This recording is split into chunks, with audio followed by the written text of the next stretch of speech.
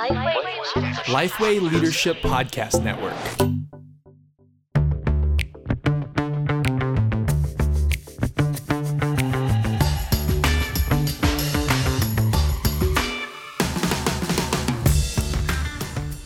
Welcome back to The One Thing. The last episode was a really long one, sorry about that, and this is the continuation of tensions in the burnout discussion. So, listen to that one before you listen to this one.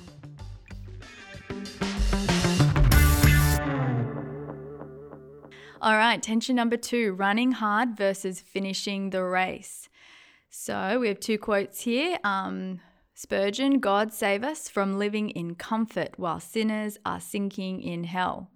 Christmas Evans, a British evangelist, I'd rather burn out than rust out in the service of the Lord. And on the other hand, we have God's word, the Bible, Acts 20:24. I consider my life worth nothing to me if only I may finish the race and complete the task that the Lord has given me. The second tension when people talk about burnout is between running hard and finishing the race. So on one hand, ministry workers rightly want to run hard and give themselves fully to the work. On the other hand, ministry work can be long, a marathon, 30, 40, 50 years in ministry. And if we run at a sprint pace, there will be side effects.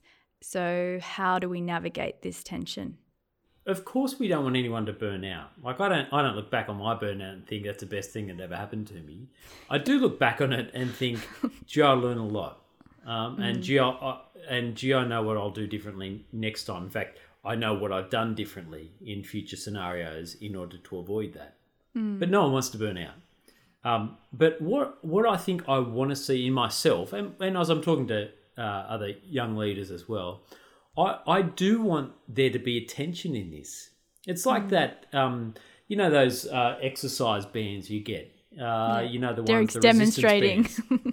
Yeah, I'm demonstrating. Yeah, we'll post a video of how to demonstrate a resistance band later. Quality viewing. But the resistance bands you get that I'm using at home at the moment because I can't get to the gym, and it's that thing with the resistance band. You don't just pull it and hold it as long as you can. Like that's not the point. Yeah. The point is sometimes you're pulling and holding, sometimes you're letting it go. There's a rest time or recovery time, and then you're going again. When you start that, you start with the little bands and you build up over time. You use different bands. You are building muscle mass. You're working out where your body's at. You're working out how to do it well. You're working on technique. You're working out when you go too far. And when you go too far, you don't keep going. You pull back. And then you rest, and then you head back into it. There is a tension in here that I think I want to see and push in myself. So I'm not just projecting this on other people. I want to work out how it is because of the calling that I've got under God, who I am in Christ. I want to strive and run as hard as I can within the limits that I find myself, within the season that I find myself, within the relationships that I find myself in. And so I am pulling and stretching and holding the tension. And then when I'm realizing I've gone too far, I come back and then I go back again. And hopefully I'm building muscle mass over time. And I want to ask questions as I hold this tension. Here are the key questions for me that I'm realizing I need to come back to as I find this limit, as I find this tension. I want to understand my role in all of this.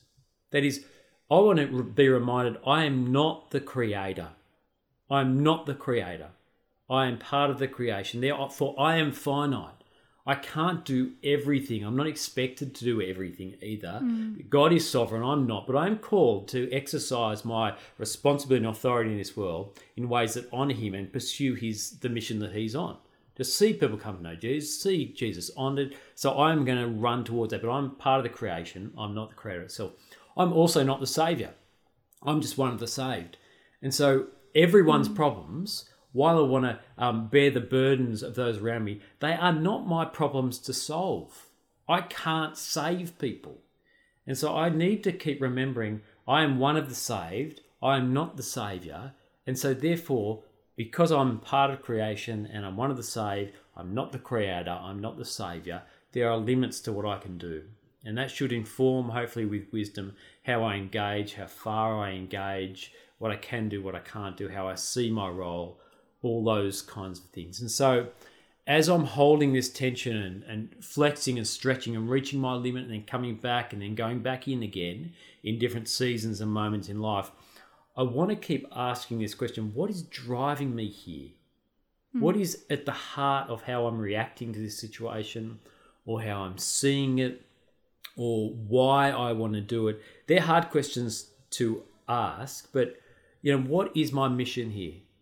Under God, what is my mission? What is my purpose? What does it look like to shepherd God's people? Who am I responsible for, and who am I responsible to within that? Now, ultimately, I'm responsible to God. I'm going to have to stand before Him and give an account for the things that I've done, but the way in which I've loved my family and my kids, as well as my church and others as well. I am responsible, and I'm accountable in that as well.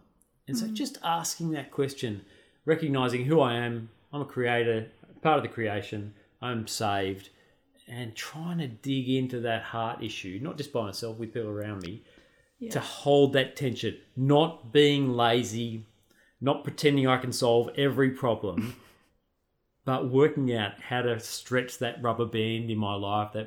Anyway, you get the analogy. I'll stop. I get it. No. I'm going to keep going with it, because can I ask, well, what would you say to someone, say a solo minister, who's thinking, I have no way to ease the rubber band. I am at capacity, I am stretched, and yet I can't think of a way to pull back. Yeah. Yep. It's a good question. It's a great observation. I would say as well in this, so I am going to answer that, but I would say as well in this, I think people who are like I was talking to a guy not an hour ago who runs a large church, and I think he would say the same thing. How do I there's so much on my shoulders. I wasn't talking to him about this, but I think he would say the same thing.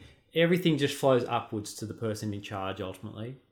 Whether you're a solo pastor with 30 people trying to turn it around and love and care for the people there, whether you're a pastor of a church of 800 and you've got a staff team of 20, there's no rest. In ministry, my experience is there's nowhere to hide. There's nowhere to hide. You always feel that pressure. Internally, you're always feeling that drive to care for people as well as you can, which is limitless. That care, people always want more, and there's always more lost people than you can hope to reach. And so, for a solo pastor, I want to empathise and say, yep, that is a real problem. It is a real challenge, but you're always going to feel like that. You're always going to feel like you're not doing enough. You're always going to feel like there's more to do. Part of the answer to that is working on the internal things, because the external things are never going to change. People are always going to need you. There's always going to be things to fix in the church. There's always problems to address, and you do need to work out how to pick them off and do them. But you need to work out for yourself, how much can you do? What are the key things that only you can do? What are the key things you are called to do? How do you pick them off? And where do you draw that line and say, actually, I am part of the creation? Now, some of these are competency skills things, delegation, understanding what is crucial to your leading a church, all those things within Geneva and the Reach Development Program, we get people to reflect on as well. But before we get people to reflect on that, we want people to reflect on the convictions and what the convictions drive us towards, because you're never going to get to the point where you're just sitting around thinking, I have so much time on my hands and this is an easy job. You're not going to get there. Whether your church is 30, whether your church is 1,000, it doesn't matter. Have I avoided the question there? No. No, I don't think so.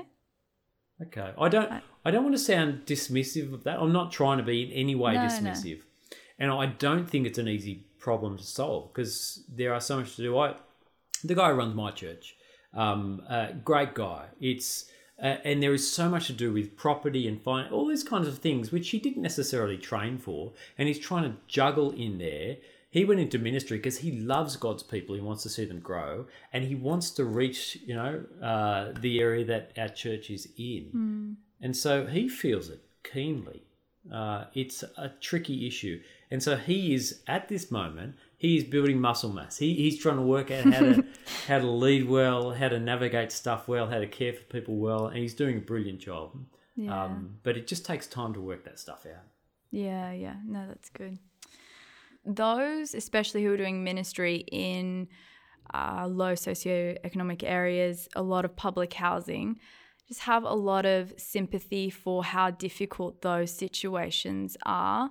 And I mean, being in ministry is a very complex role, let alone if you're in a housing commission area. You're not a social worker, but you kind of are probably in many ways acting like one. But a social worker would clock off. A social worker has training that you don't get in ministry. A social worker has hardcore supervision that you probably wouldn't be getting. And I think probably, the key thing is, they start at 9, they finish at 5. That's just not ministry life. And I just think that is so difficult. And I guess the moment that you put in healthy boundaries and you do say no to something, to protect yourself, to protect your family, which is, a great and godly thing to do, the reality is you're quite aware of the implications of you saying no. In a different context, you just say no to someone, they might be a bit offended, they might say something behind your back, but they still eat that night and they don't go home to perhaps they don't go home to a terrible situation. The repercussions of your boundaries just must have a wear and tear. I think that's such a difficult situation. Oh, massively. You go into it to care for people and to love people, and then you have to say no to that. It goes against the grain. And you're absolutely right. And I think there's these aspects of ministry in every context, but particularly the context you've described there, which are so hard to navigate, which is why, can I say, people can't do this alone. Having a supervisor, having a coach, having people outside of them they can connect with to help them navigate that, to help them be able to pull back and recharge is absolutely crucial, because otherwise they just keep following their nose with this stuff, and their nose is to care for people, to love people, and you just get to a point where unknowingly you have become, when you feel like you are the solution to everyone's problems. Not nefariously, you're not trying to set yourself up as a saviour, but you want to help. So having that outside voice to help you navigate that and not get to that moment so that you don't burn out is hugely important. Yeah. Yes. Trusting that God, I think in that it's just remembering as well that God loves them more than you do, no matter how much you love them, and believing in his sovereignty. But I'm not good at transitions. Sorry, Tom. I guess Derek, any final words that you would want to say to someone who is on the edge of burnout or is just quite discouraged given lockdown or just pastoral situations where they're at in life? I don't have any wise words. I have the encouragement though, that this is God's work, and he will bring about his purposes in this. Our role is to remember who it is we are in him, first of all, not being simplistic, but remembering who we are in him, that he does love people, as you've said, Maddie, more than we can possibly imagine, and to trust that those things are true.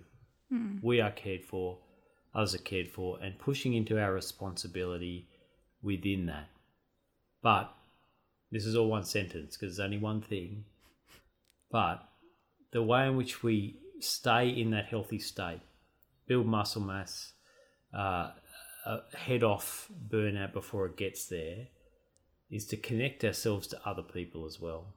And so just doing that in this time is crucial moving forward for people who are feeling tired and exhausted and overwhelmed by stuff, connecting with other people who will speak godly truth into their lives.